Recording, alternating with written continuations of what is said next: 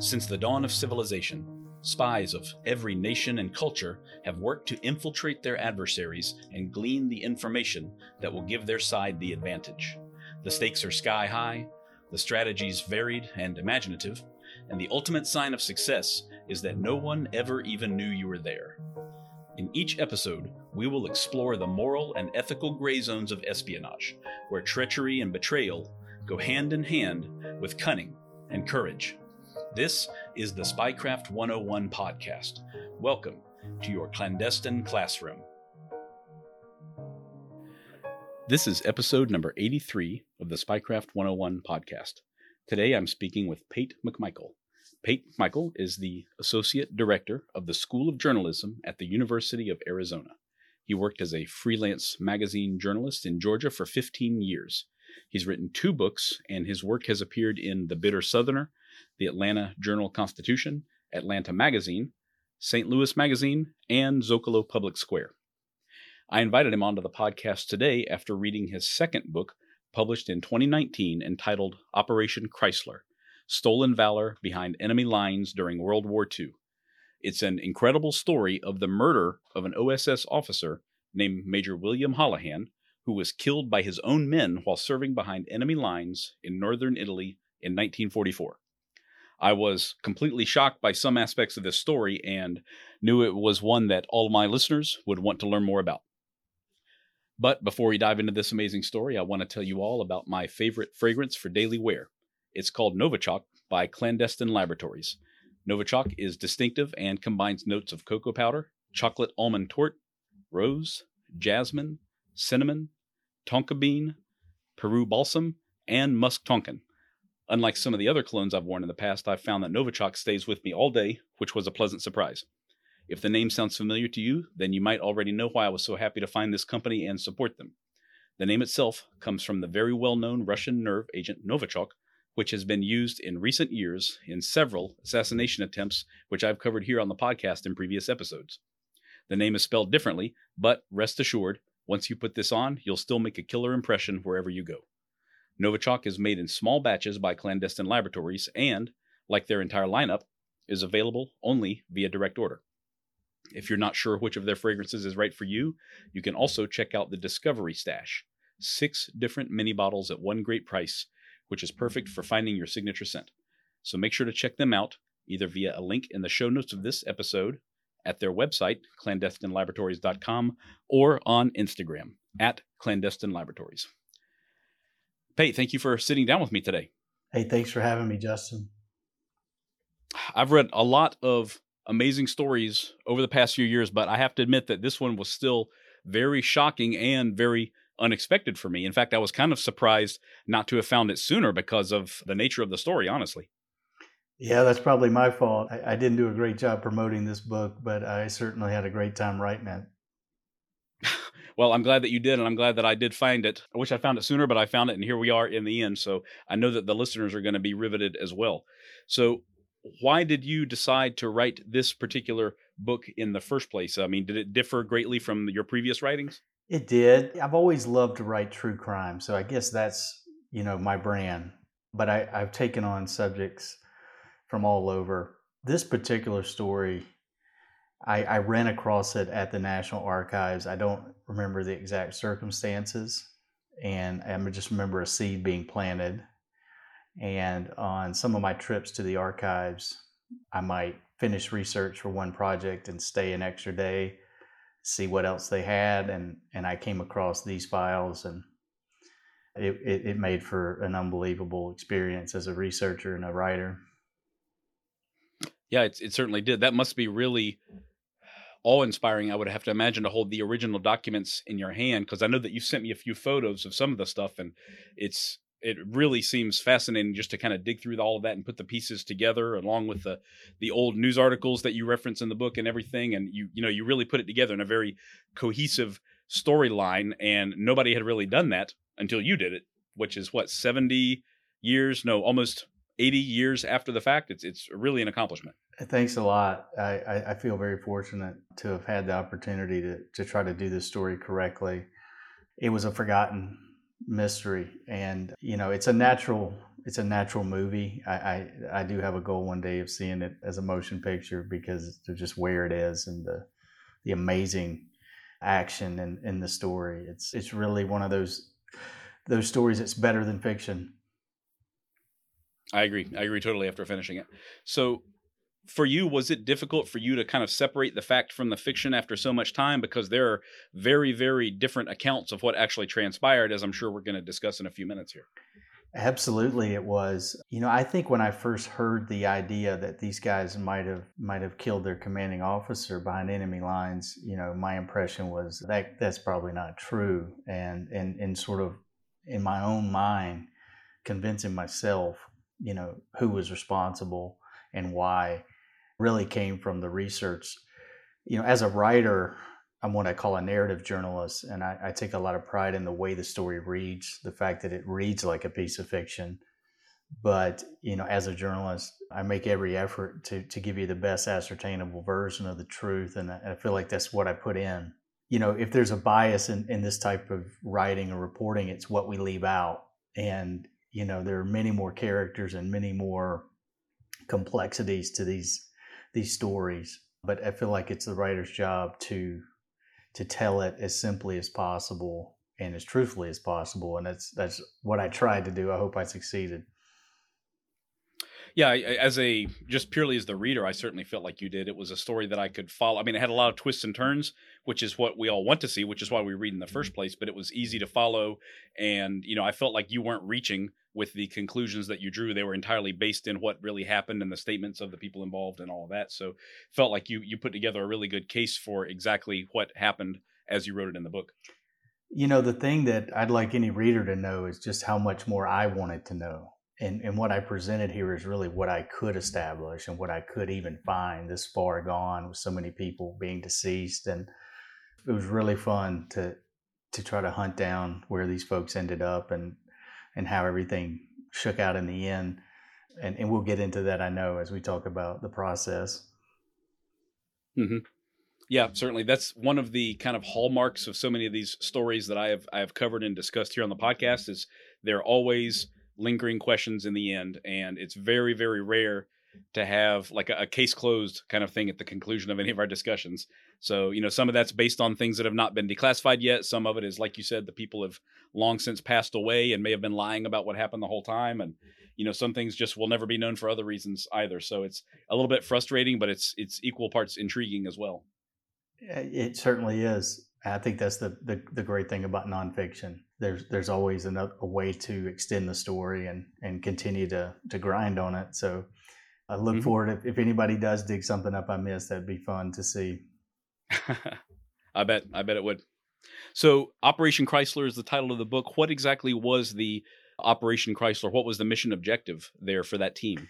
Chrysler was basically two missions combined into one. Now, that's an area where I try to simplify the story. What these teams were doing is essentially Chrysler became a mission to go into northern Italy behind enemy lines, way behind enemy lines, and organize the partisans that had taken to the hills and were, looking to get armed and looking to push the fascists out of Italy and take over the country themselves. And there had become a real concern after what happened in Greece that this could lead to a civil war.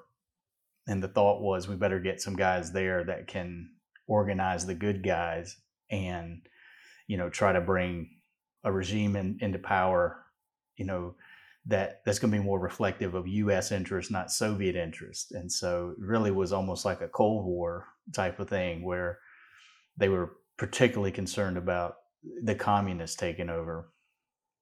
Mm-hmm. Yeah, it's funny you said that they have to go in and organize the good guys, but it's a lot more complex than a kind of a black and white situation like that, as you covered really well in the book, because these are all groups with very different ideas of what should happen and what should occur at the end of the war as well, right? Can you talk about some of the groups that these guys were going to have to work with in northern Italy? Absolutely. I'm certainly not an expert on them, but you had all kinds of different ideologies and interests. You had the communists, I believe they're called the Garibaldi. Sorry if my Italian's not great. They were probably definitely the most powerful group. You had Christian Democrats, you had Democratic Socialists, you had anarchists. Really, in Italy, with the different dialects and the different regions, you also have just significant cultural issues with getting these groups to work together. But before this mission arrived, they had installed a radio in Milan, and they had this organization, this committee that was trying to unite the partisans, and they put some really amazing people in charge of that, and that's really what Chrysler was coordinating with, was this committee for national. Okay, with this committee, was this Italians or was this OSS personnel or someone else? They were Italians. They were sometimes trained by the OSS and given OSS resources, maybe even flying in on OSS planes. One of the most interesting people in the book is a guy that I call Captain Landy. He was an economics professor turned partisan, and really was just an awesome guy, a solid human who coordinated a lot of the intelligence that Chrysler was gathering and would radio it, where it needed to go. And then you had other opportunists out there, like a guy named Giorgio, who was a partisan that took the mission in and helped them find a home, a place to stay up in Lake Orta. And he turned out to be not as scrupulous. So it was I think, a very tough nut to crack for the OSS. And this mission was given a very hard job. Okay, yeah, I can see that. These particular groups, were they at odds with each other? Like, were they about to come into conflict, or had they in the past, or were they just not willing to work on, or not create like a unified front against, German occupying forces? I mean, was there actual, conflict between these different Italian groups? There was a lot of conflict. One of the things that would happen rather frequently is when the OSS or anybody would drop weapons in there, sometimes a rival group would steal them, and they might be shooting. The British, for instance, we were also competing with them, and they were sending people behind enemy lines to do the same thing, and sometimes our group and their group weren't on the same page. At the same time, you have these huge mop-up operations that the Germans are doing, where all these partisans have to scatter, and they mostly can only attack in sort of an ambush fashion. And sometimes they're attacking each other rather than attack the enemy, which is kind of why Chrysler was there, to try to see, can we work together, right? Sure. So Major Holohan is picked to lead this mission. Why was he picked? What were his skills that he brought to the table that he was the perfect guy for the job? Not to correct you, I think his name is Houlihan, but it could be. I think it is Houlihan. Oh, I've been pronouncing it wrong this whole time. Well, I did for a long time myself. And I'm still not certain I'm pronouncing all these names right, because this is such an old story. I may be the only person that really knows it well, but Captain Houlihan was a long-time Army hand. He was in the cavalry. He loved the military. By training, though, he was a Harvard lawyer. I mean, he's a very smart guy, and he was very connected. He was connected to Supreme Court Justice Douglas. So he had an intriguing life. As a young person, he had been on a merchant marine, and he had seen the world. And one of his supervisors said, he was particularly capable of being very open-minded because of his travels. And he was, I just kind of frame him as a restless soul, longtime bachelor, no family other than, his brother and his mom and dad who were deceased. And he did not like practicing law and wanted more action, and was particularly looking to get involved in fighting the fascists. I was able to discover some of his military personnel records through FOIA, and I found that he had actually gone on a secret mission in South America to try to see what the Germans were up to in some of the countries down there where we know they were plotting. So he had kind of made it clear to people that he wanted some action. And then ultimately he was recruited by a professor at Harvard, a lot like a Skull and Bones type of thing. And it makes sense because of his age. He would have needed someone probably to put in a word for him, and he showed up in Washington and joined up. Yeah, it's amazing how many guys came from that set and seemed ultimately like perfectly suited for the work that they were given in OSS and then later on in CIA as well. It was a kind of a surprisingly small circle there, but an adventurous type like him and very accomplished already would have been perfect, I'm sure. And what about the members of his team? Who else did he drop in with? Well, that was the beauty of the story, is these are all just very normal Americans, from different backgrounds. Houlihan's from Manhattan. The other guys on the team that become very important to the story are a guy named Carl LaDolce, who is from Rochester, New York, and works in a factory. And then maybe the equal to Houlihan would be Aldo Accardi, who was from Pittsburgh. He was a young man straight out of college, joined the OSS, and made quite a name for himself as a war hero and a great spy. So it's a very small team in the end, then, I guess. There were a few other guys in the team that jumped, but when they got to Lake Orta, this is really a remote part of Italy up near the Swiss border above Milan, they jumped, and they were taken in by partisans that were friendlies. Half of the team went on a mission that went really south, and two of the members had to escape into Switzerland through a mountain pass. So that's why in the book I don't focus too heavily on the core group, because they were only together, for a few days before they got split up. And it was really Houlihan and LaDolce and Accardi that worked together the most, the longest amount of time. Mm-hmm. Okay, I see. Now, if I recall correctly, both of the others, Accardi and LaDolce, they were Italian speakers, weren't they? They were ethnic Italians? They were. Accardi liked to say he was conceived in Italy and born in the U.S., but he spoke the actual dialect of that region, which LaDolce did not do. LaDolce was of Sicilian heritage, so his Italian is very different from the Italian that you would hear near Lake Orta where they jumped. And he was a second generation, I believe, Italian American. Okay, I see. Was that primarily why they were chosen, because of their ethnicity and language skills, or were they like really good radio operators, or I don't know what else? They were chosen, yes, because they were young and they were willing to fight and they spoke the language. They worked well together. Absolutely, that's why. And in fact, that's where this tension developed. So my understanding of what happened is Accardi was led to believe he was going to run the mission, but there was a Virginian in charge of the OSS at this time, a guy named Captain Sulling, and I found his papers at the University of Virginia. He was a tobacco merchant, and he was a little older, and he became very good friends with Major Houlihan, and he knew Houlihan wanted to jump and he wanted to go fight. And he thought, I'm going to put this older non-Italian in with this group to keep them in line and make sure they do what I want them to do. And there's actually some documentation of a rift in the group just before they jumped. Major Houlihan wrote to Captain Sulling saying that Accardi was was sulking a little bit because he had lost command. And boy, did that have ramifications later. Yeah, gotcha. Okay.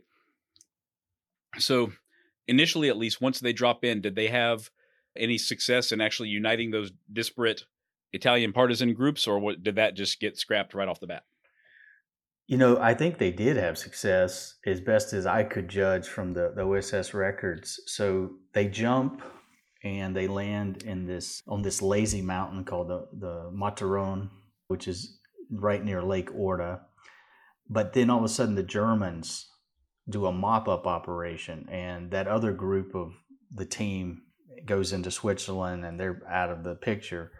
And so what fateful decision was made is there was a guy named Giorgio who had started his own little band of partisans who befriended Accardi and Major Houlihan, and he offered to give them safe passage to a a lakeside mansion on Lake Orta that had been owned and abandoned by a fascist. And so they went their own way, and they remained in uniform, which is very dangerous, and they just hid out. But even though they were in hiding, they were able to make inroads and trying to meet up, particularly with the communists. There was a fateful meeting between Houlihan and this famous partisan, Moscatelli, who was the head of the Garibaldi. And that process was going relatively well. They were starting to make a few drops of supplies. And what Major Houlihan was trying to do was to make sure that those supplies didn't all end up in the hands of the communists. He was also trying to make sure they didn't send too many weapons, because they didn't want to overarm the partisans for fear that those guns later, right, could be used to take over the country. So that's where a lot of the tension developed, was the partisans wanted everything, and they wanted it now. And Houlihan had to be kind of sober-minded about who to trust and what to promise. Whereas, Accardi and La Dolce, they looked the part. They were Italian. They could have easily fit in without their uniforms. They could have easily lived a more comfortable existence, staying with the communists and being under their protection. But Houlihan was adamant about remaining independent. And that put them in danger, because they were constantly being chased and run out of one safe house to another. Some very dramatic events, jumping in boats at night. It's a surreal thing to imagine. Yeah, I mean, they were always in danger, was the impression I got. The Germans were very, very good at figuring out what was going on and aggressively pursuing all of these partisan groups throughout, is kind of what it seemed like. So was that the primary source of the tension? Was these disagreements over how Houlihan was running the mission, or was there anything else going on as well? Yeah, there were a couple things going on. So one thing that I want people to know that are just learning about this for the first time is this Lake Orta, is a smaller lake that a lot of people, even Italians, haven't been to or don't know that much about. But in the middle of the lake, there's this beautiful monastery, and it was the priest in that monastery that were really protecting the mission. In fact, several times they had to go take refuge there. And Houlihan was a very religious guy, is the way he was described, as a sort of a ardent Catholic.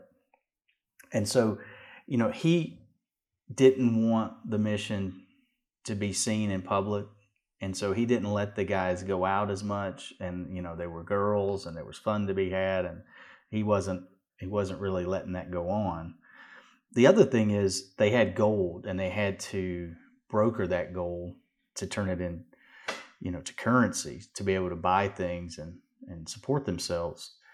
And in the process of that, Aldo Accardi and Giorgio, the partisan that was protecting them, they stole quite a bit of the mission's funds and actually put that money to use for their own private businesses, because they were looking at the post-war and saying, we're going to get rich. And they were effectively stealing American treasury to fund their own personal interests, And Accardi admitted that later, even though he denied it in his book. He originally admitted that when he was under investigation. So, that was some real tension, because it shows you that there was already insubordination going on. And I think Major Houlihan was very old school, and there were some generational issues here. He was older than the other guys, and very strict and sort of rigid about his orders. Okay. So was he aware that they had stolen some of that money, or did they just become concerned that he would find out? He certainly did not know about it right away, but there is some evidence that Accardi and Giorgio began to worry that he would find out, that some of the other partisans might tell him, particularly a woman that was helping the mission, a woman named Marina Duelli, I believe is how you say her name. And there's even some reason to believe that she might have been a little sweet on Major Houlihan, or he might have been sweet on her. So, it was a very divided group, and they weren't all against the Major, but certainly Accardi and Giorgio seemed to be plotting against him, and they really recruited La Dolce into that. And that's ultimately, where the main action occurred. Wow, incredible. So when they dropped in, if I recall correctly from the book, they dropped in with something like 450 gold coins, I think, like pure gold coins for trading and exchanging into lira. Is that correct? That's right. They were French gold coins. I remember looking this up. It was foreign to me, but they were a certain type of gold coin that, they felt sure they could exchange anywhere. They found a businessman who brokered this exchange. All of this being done by boat, clandestinely, just really fascinating. Black market, type of exchange. And this is at a time when there's really almost no, like there's very little to eat, there's very little gasoline, there's very few cars. So the money was really just for subsistence, obviously, buy protection when they needed it. And the thing is that they got a huge return on the money. And I think it was because of how well they did brokering this exchange that Accardi and Giorgio decided they would keep a whole bunch of it for themselves. Okay. So you think then that I'm just kind of speculating here, but like they were sent to exchange the gold and bring back X number of lira, and they were able to get like 1.5 times that amount or double or something like that, and thought, let's just keep the extra? Or do you think maybe their intent the whole time was to try to steal as much as they could for the post-war period? It's a good question. I don't know the answer. I do know that they did start a business together, a woodworking business that ultimately failed. I think they were going to make like wooden toys and try to sell them in Italy and maybe even in the US. And, there is correspondence to that effect between Accardi and Giorgio when later their whole relationship fell apart. There's even some speculation that Accardi's father went to Italy, to go demand the son's money back. So that all happened down the road. But and that business was started with those stolen funds. Okay. Wow. Okay. So there's a lot going on at this point. You've got the guys who are really upset with I guess they feel like Houlihan is leading them into excessive danger with having to wear the uniforms and having to move around constantly to stay ahead of the Germans, and they've stolen this money, and maybe he'll find out sooner or later. And then there's the actual danger from the Germans and all that. So it's quite a tense situation at this point, is how I'm sensing.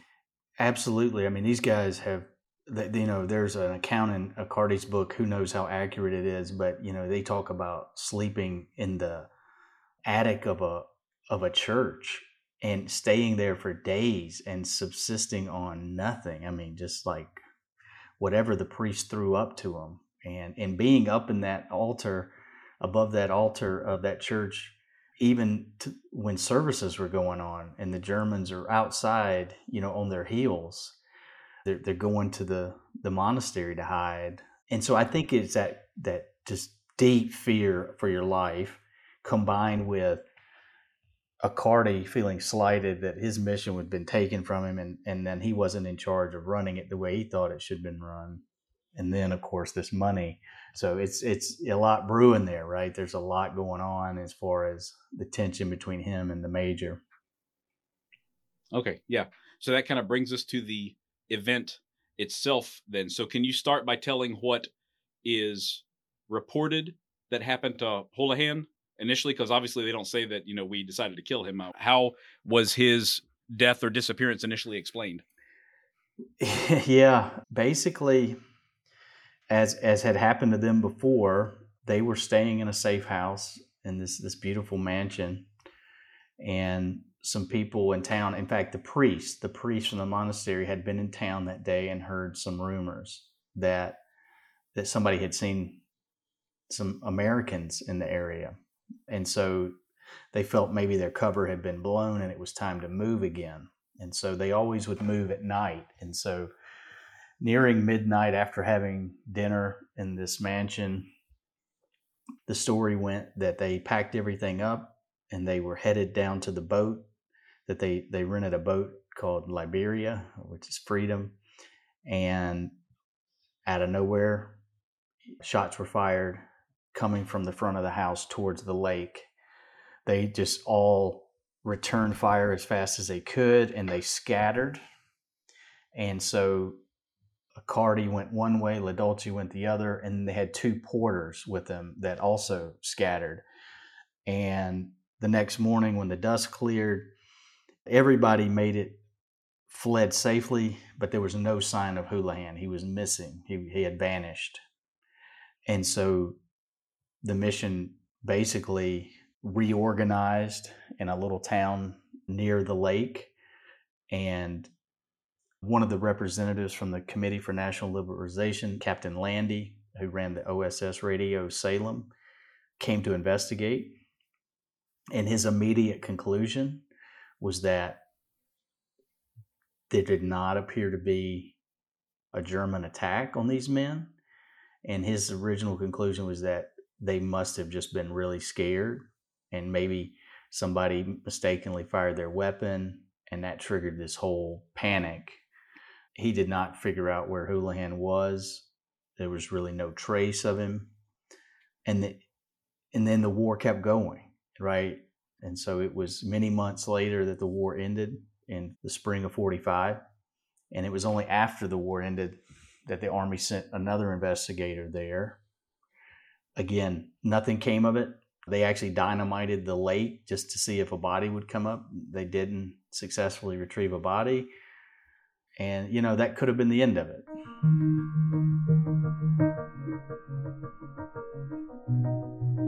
Every day, you're under attack, whether you realize it or not.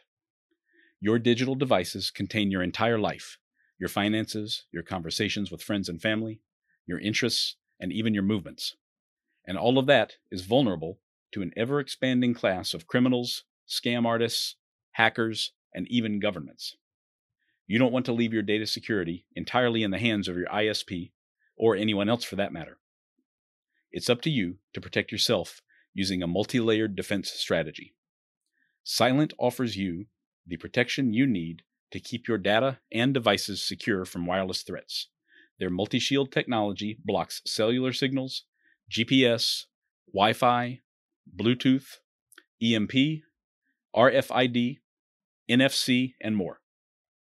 Cylint's lineup includes everything from signal-blocking wallets all the way up to 40 cubic liter Faraday duffel bags. When you're geared up with Cylint, you'll be truly disconnected, undetectable, untraceable, and unhackable. And you can now use the discount code SPYCRAFT101 to save 10% off your order from Cylint. Find them at slnt.com. That's slnt.com. Yeah, I mean, it makes perfect sense that, quite frankly, they just wouldn't spend a whole lot of time on this issue because people are dying every single day around the world, especially in northern Italy and the rest of Europe, I would imagine.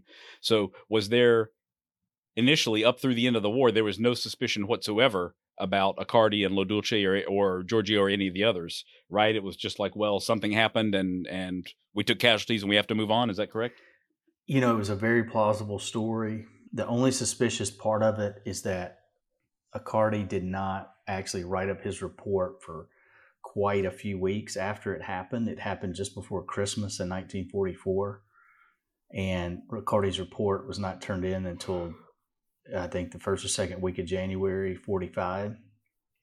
I mentioned the OSS. Yeah, so Captain Sulling was quite suspicious at the time that the story he was hearing from the mission was not the complete truth.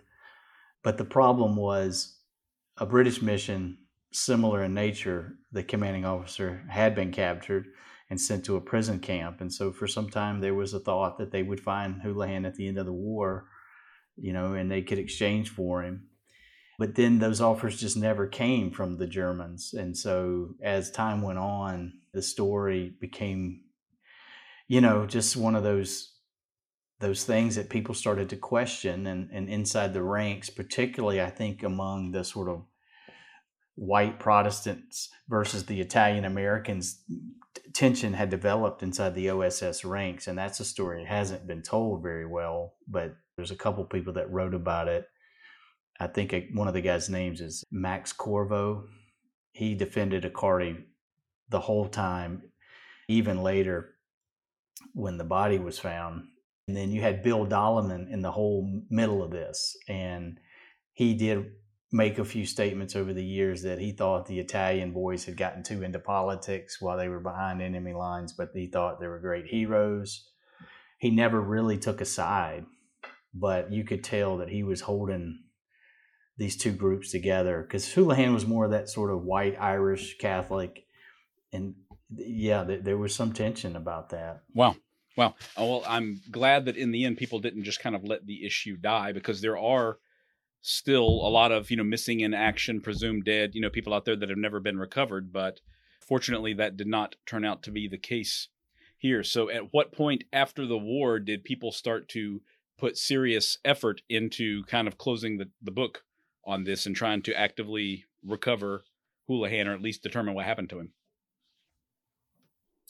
This is an area where I really just try to give readers the most simple way to understand it. There were a number of investigators over a long period of time, from 1945 to 1950, when the body was found, that were sent over there by CID, the Criminal Investigation Division of the Army. And they were based out of, I believe you say it, is it Trieste? That's where the headquarters were. And so there were several investigations that came very close. I mean, one of the investigators uncovered the embezzlement. Others uncovered that, it looked like the attack might have been not a real attack. But really where the case broke is kind of a legendary guy named Hank Manfredi, Italian-American, took over the investigation, and he just made some very smart decisions. He mostly leaned completely on Italians to do the legwork. He coordinated with the Italian police and found a pretty talented investigator there. And I believe it was in the spring of 1950 that this Italian detective just knocked on the door of one of the porters and just said, "What really happened?" And the guy, was so shocked that he had a moment of weakness and asked for his priest and confessed. Wow. And so the story actually broke in the Italian media that they had actually killed Major Houlihan, that they shot him, executed him in his bed after he'd gone to bed, and dumped his body in the lake. And this stuff was running in all these Italian periodicals, but there was still no body. There was no proof. It was all speculation. But Manfredi believed it, and so did the Italian investigator that he was using. And so they took another stab at trying to find the remains. And instead of using dynamite, they actually just hired some fishermen to do grappling, because they realized that where this porter said the body was not as deep as they originally thought. Now, you're talking about a mountain lake near the Swiss Alps, freezing temperatures, like a very cold lake. And so they grappled, and suddenly they found a body. And it's no doubt that body was Major Houlihan's. And when they took it to a local, like I think a church, to do the autopsy, a lot of his remains were actually preserved. Other parts of his body were just down to his skeletal remains. But there was only one bullet hole in his skull, and it was clearly an execution. It didn't make sense based on the way his body looked, that he had been shot from some distance at night by some German snipers. He'd been executed, and he'd been wrapped up in his own sleeping bag. And so it kind of defied logic that the Germans would take the time to dispose of his remains in that way. He would have been much more valuable to them alive. Right. That certainly makes sense. And besides the sleeping bag, he had his personal effects on him as well. Like I think he was still wearing his own wristwatch and that sort of thing, wasn't he? Yeah, this image is one of the most horrifying things I've ever seen in my life. It's a partially decomposed body, and on the hand where he has the watch is still there, but the only thing left of his arm are the bones. It's chilling. And then all his teeth were intact. So they, of course, got his dental records from New York City. And it was very, very easy for them to identify him. He even had pieces of his equipment and his helmet on him that they grappled out of the lake with his initials WH. So it without a doubt, it was him. And that was the interesting part, is when they did find the body and they told Accardi that they found it, he began to question whether it was really Houlihan's remains. Yeah, there wasn't much doubt, but that certainly didn't put Accardi in a very good light in the end. So did they... This is Italian investigators digging up this information in Italy 5 years after the war ended. Those guys are back home. How does that complicate this actual murder investigation? So, Hank Manfredi, using these Italians, has solved the case, right? It's a masterpiece of detective work. They recover the body, and they also recover the murder weapon from the porter, because he had sold the weapon to a neighbor, and they were able to get it from the guy. So they had, the body and the gun. It's hard to solve it any better than that. But bringing charges against Accardi and LaDolce was very difficult. So in Italy, they did actually conduct a criminal proceeding, and they found them both guilty. But, Accardi and LaDolce weren't dumb enough to honor the subpoenas and go to Italy and be tried. So they just said, why would I go and let my former enemy try me for murder when, I killed all these people in war? And so they were convicted in absentia. And in the U.S., the military tried to find any way to charge them. But at that time, believe it or not, if someone had been released from military service, the military could not go back and charge them for crimes they committed overseas once they'd been released. And in fact, there's a report where they said they had 20 or 30 examples of individuals they knew had committed crimes, but because of this loophole, they got away with it. And so later there was a trial, but that was for perjury. Congress set Accardi up, asked him to testify, and when he did testify, they then charged him with perjury. So it was a real perjury trap. And the judge in the case just ultimately dismissed it and said, you can't do this. That's why I am the one telling the story, because the prosecutors never got to introduce this evidence into any trial in the U.S. They had prepared all these files, but the first or second day of the trial, the judge dismissed the indictment and said, nope, this is against his civil liberties, and just went to the National Archives. Wow. So these guys, they did it. They were caught red-handed in a very real way, and they totally got away with it at the same time, I guess. Did they serve even a day in jail? Were they arrested by anyone at any point? Handcuffed, anything? Yes, Accardi was arrested and charged with perjury, but, was out on bond, I think, the same day. LaDolce, I don't believe, is ever charged. I'd have to go back and look. The thing about LaDolce that was so interesting is he confessed, and he was at work. I believe he worked at Kodak at the time up in Rochester, and they came and got him out of work, and he admitted it. He actually signed a confession that ran in the New York Times. Then he got a lawyer, and he said that he had not done it, that he had signed this confession, but it was incomplete, is what he said. He was then asked, was he forced to sign this confession? And he said no. He said he was not threatened.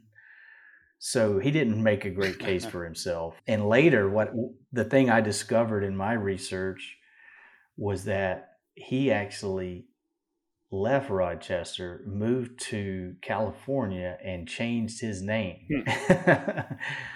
so that he would not be in the newspaper ever again.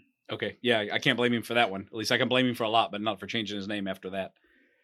So in his confession, did he he described how it actually occurred, like the night that they killed him, everything that happened. You mentioned that he was shot in his bed, right? Can you kind of walk us through Houlihan's final minutes there? It's an unbelievable thing. So, the Accardi and LaDolce, probably working with Giorgio, if I had to guess, decided to kill him. They trying to get the nerve up to do it. And so what they did is they sent one of the porters who had worked at this manufacturing facility near Lake Orta to go see his former boss, because he knew that boss used a chemical, a poison, that they were going to put in Major Houlihan's soup. So the porter did go to his former employer. He did buy or get the guy to give him some type of poison. I forget which one. Something that you use when you're making galvanized things, maybe cyanide, I don't know. And because the porters made the meals, he put a little bit into the soup. And he said that Houlihan ate the soup and said, "Man, it's really hot." Or, like he knew something was off with it or something, but he ate it. And then he went upstairs and started retching, which probably saved his life at the time. So, then Accardi and LaDolce are like, well, now he's going to know we tried to poison him. We got to kill him. And so it's never been clear whether they flipped a coin or they drew cards. Both were thrown out there in stories. But essentially, LaDolce lost, and he's the one that went upstairs and just killed Major Houlihan point blank in his sleep. They subsequently wrapped him in his sleeping bag with most of his effects. They dumped him in the lake. And how they did that is fascinating, because I guess they had some experience doing this. The porters did. This was a part of the world where there was organized crime. And so they had this little boat. It's basically a canoe. And they actually laid Houlihan's remains on top of the water, and he floated on his sleeping bag. And as they went out onto the lake, it slowly lowered, right, because it was connected with a rope, and it just went down and hit the bottom of the lake, and they cut the rope. Wow. Yeah, that's very different than I would expect from a film where they dump it over the side with a big splash. I know. And it's amazing how specific they were about it. And so anyway, once that deed was done, they all got packed up. And then in a very dangerous move, which really was unbelievable, they started firing their weapons to simulate a fake attack, which could have cost the lives of, their partners and people that protected them. It was obviously a very reckless and selfish thing to do. And then they, of course, fled the scene and stood by their story up until, up until 1951.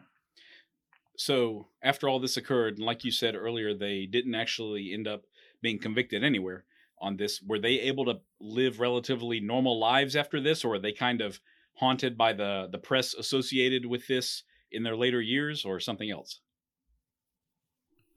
I'd love to know. I mean, by all accounts, they certainly lived comfortable lives. I think I wrote in the book they both lived to see the 21st century. I think that's true. I know Accardi was a lawyer for many years in Florida and had a family that loved him very much. He wrote a book called Master Spy, where he, told the story of his exploits, which were fascinating. I mean, this guy, after Houlihan dies, takes off his uniform, starts dressing like an Italian, gets a bike, pretends to be like a telephone repairman, and he sneaks all over the country organizing the partisans. He makes it rain guns. He stays very close with the communists. He's there when Mussolini is hung. He's a war hero, and he gets all the glory. And writes a book, right? LaDolce, appears to have been much more troubled by this. First of all, LaDolce had a nervous breakdown behind enemy lines. So after killing Houlihan, one night he literally lost it and almost died. He jumped out of a window and got disoriented and was out in the cold all night, got really sick, hurt his back really bad. And so he ended up getting, he got out of the war that way because he hurt himself. And, I think a lot of it was the guilt that he felt over what he had done. He killed Houlihan in cold blood. Tried to reconnect to his life in Rochester. He was married at the time. In fact, there's an unbelievable account of his wife learning about these accusations from a news reporter. So, like I said, he moved out to the West Coast, changed his name. He just seemed to be a person that lived with the guilt more so than Accardi, who seemed to have almost no regrets and defended himself as innocent until the end of his life. Yeah, that's a very different reactions from those two guys. But I guess it's a little bit, I would speculate that it's easier for Accardi to separate himself from that since he's not the one who pulled the trigger in the end. So mentally, that would be an easier burden to bear. And also, he might have just been a sociopath, in hiding all of that time to begin with if he kind of put this plot together. Both have children that are still alive, and I did reach out to them, and none of them even responded to me, which I even wrote a letter to LaDolce's son. And when I moved to California, I started to drive by his house, but I just never did. I thought, what would he actually know? But it's one of those unique situations where Houlihan, was the only thing that he got was his brother really loved him. And when the body was finally cleared to be released after they prosecuted Accardi and LaDolce, they brought it back on a ship. And there was a very beautiful ceremony at St. Patrick's in New York. There were over 2,000 people there. So he did, in the end, get, a soldier send-off, which I thought was a beautiful story. Yeah, absolutely. I think since you mentioned their sons, I think I found like a blog post or something by Accardi's son. Have you seen that yourself? Yes, I absolutely did. He's refuting everything that, puts the murder on his father, which I kind of expect a son to do as well. But I mean, he states a very different case than what you found through your own research. Oh, absolutely. Yeah. Because here's the thing, these pictures and this evidence, right? It just the public never got to see it.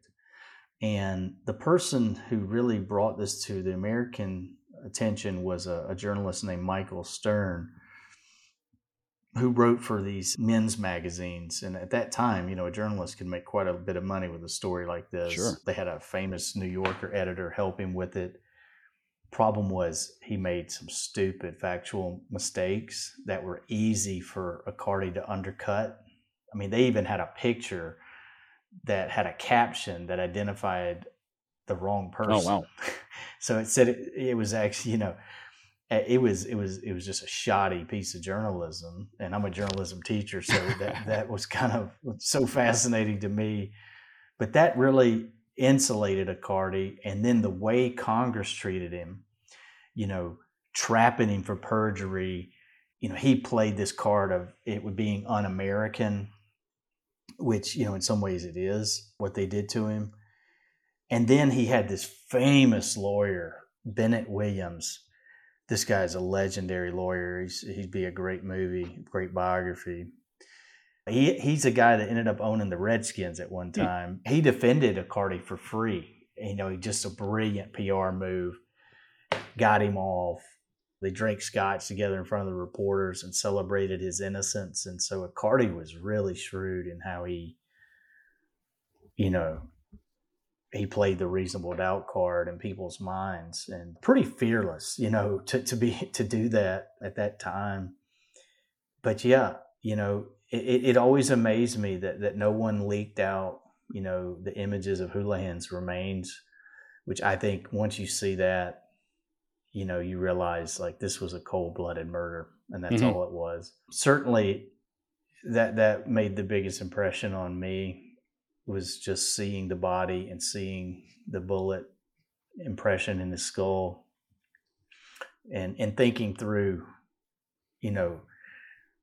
what would have had to have been the most miraculous shot in the history of the world had the Germans got him at pitch black darkness from, I don't know, a couple dozen yards away or whatever it would have been. But, there was never any evidence of an attack. And when the investigators went to this house, they only saw bullet fragments coming from the lake. They never saw any bullets coming from the driveway of the house towards the lake, which meant the guys, when they fired their weapons, they shot in the direction of what would have been an attack, but there was no German fire. And there's other evidence, but that's pretty the core evidence that makes me think Icardi and his family, just were living in denial. Yeah, that's unfortunate. I mean, it would be hard to face the possibility of your father having killed somebody, his own team member during the war. I definitely understand that, but well, and he may have in his own mind felt that was the only way he could survive that situation. And I've thought about that quite a bit. If the accounts that Icardi wrote in his book about the way they were being hunted are true, which I have doubts about how close the Germans might have been on some of those occasions. I think I write in the book that there appears to be some conflicting accounts about how close the Germans were when they were hiding in that church. But nonetheless, I don't think any person would be not afraid for their lives. And if Houlihan was the problem, you could see how someone in that kind of fear could make that type of awful decision. But I believe they did make it, and I believe they did it because they'd stolen the money and they wanted the safety that the communists and the comfort that the communists could provide. And I think Icardi just saw an opportunity, to be a hero, and he certainly pulled it off. Yeah, it's amazing. It worked out really well in his favor, all things considered. And, I know it's certainly true that, people have in war killed their commanding officer, their leadership, because they were about to get everybody else killed, that kind of thing.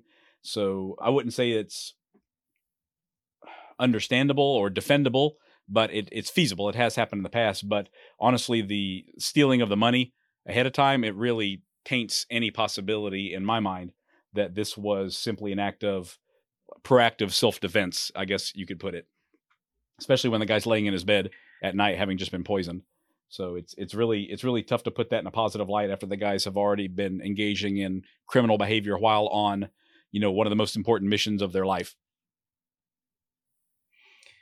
Absolutely. And the thing that really persuaded me was that there were a number of the Italians that they worked with that knew he did it and knew that the story didn't add up and did not like him.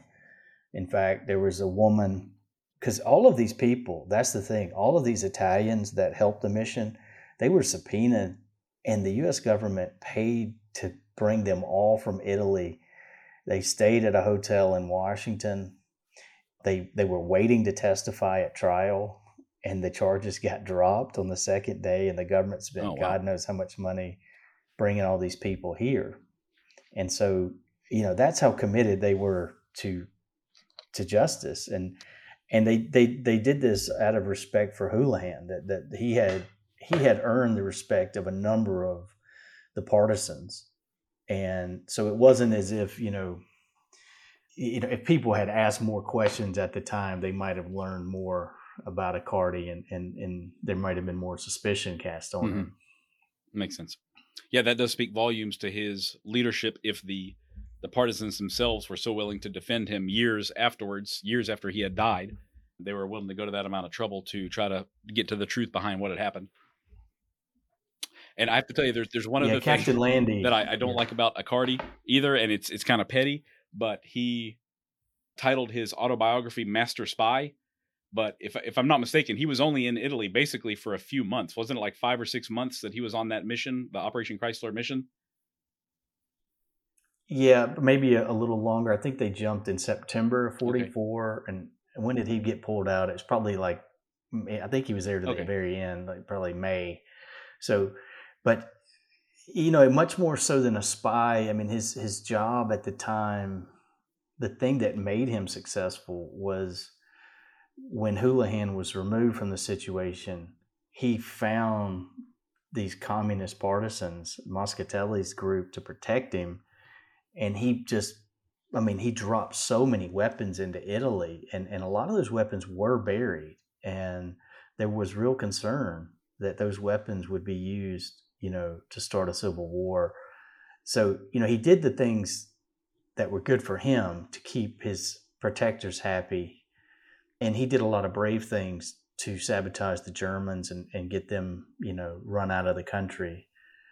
But he was savvy in the way he built his own profile at the same time. And General Donovan never ever threw him under the bus. He actually called him a gallant soldier, even after these allegations cropped up. And I always found that really, really disturbing that Donovan, never was willing to admit what they'd done. I'm sure he probably knew, once the body was recovered and all the stuff came out, but he wasn't going to sully the legacy of the OSS. And I think he just hated this, That's just what I was thinking. He was protecting the reputation of the organization over the reputation of this one guy, Yeah, no doubt about it.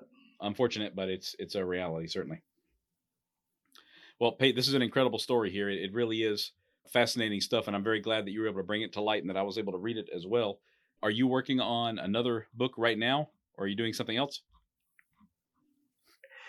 Yeah, I am. I've been taking a little bit of a break. My job responsibilities have gotten much more than they were at the time of this, but there's a story I've completed the research on. It's a story about a man that basically vanished off the streets of New York City in 1956, about the same time McCarty was going on trial. And it's amazing how these two dovetail, but there's something about that year that appeals to me. And so this is the story of a guy named Jesus Galindez.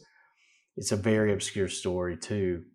Another find at the National Archives and other places, many other places. So I look forward to writing it, and I hope to do it this summer. So I'll keep you posted when it's going to come out. Okay, yeah, absolutely do. That sounds interesting. I can't get enough of these stories in that time period as well, quite frankly. Well, and this guy was a spy. Oh, so okay. he was an FBI informant and also a spy for the Basque. The Basques lost their country during the Spanish Civil War, and he was an immigrant. So it's a good story. It's crazy, some of the things that happened in that case. I'll bet. Yeah, definitely keep me in the loop on that once you're ready to publish or something. I would love to read that. Sounds great. I sure will. So do you have a public facing social media or anything like that if my listeners want to connect with you after they listen to this episode? Absolutely. So I am on Facebook under Pate McMichael. I also have an Instagram, Pate McMichael, and I have an Amazon page where you can find the book and you can see my other book, Clandestine, which is a look at the Martin Luther King Jr. assassination, basically an investigation into one of the lawyers who defended the killer. So please check it out. Just read it. That's all I want. I just want people to read the book and enjoy the stories because hopefully you get as much enjoyment as I did researching them. Yeah, I can certainly attest to that with this book. So once again, for the listeners, the book title is Operation Chrysler, Stolen Valor Behind Enemy Lines During World War II. And Pate, I don't know if you're running a special on it right now or something, but I just picked it up. It was only $2.99 on Amazon when I got it. And that's an unbeatable price, honestly, for this story. So if that's still the price when the listeners find it, then, you definitely got to pick it up at that rate. You're getting a lot of value there. I'm not changing the price. You can get a hard copy for $5 too. I self-published the book. The publishing business is terrible unless you're really famous. For me, this was really a passion project. And my goal was get the story out and honor the legacy of Major Houlihan. That was my whole goal. That's why I published it on the date of his death. It was just an honor to tell this man's Fantastic. story. Well, you did a great job with it, certainly, and I'm very glad I found it. So thanks so much for coming on. I really appreciate you sharing your research with us this time, Pate. Thank you. Thank you, Justin. Have a good one. If you're interested in more of Spycraft 101, look for my pages on Instagram at Spycraft101 and at cold.war.stamps. You can also find more great articles on my website, spycraft101.com. Thank you all for listening, and I hope you'll stick around because there's lots more to come. Disclaimer. This podcast is for entertainment purposes only.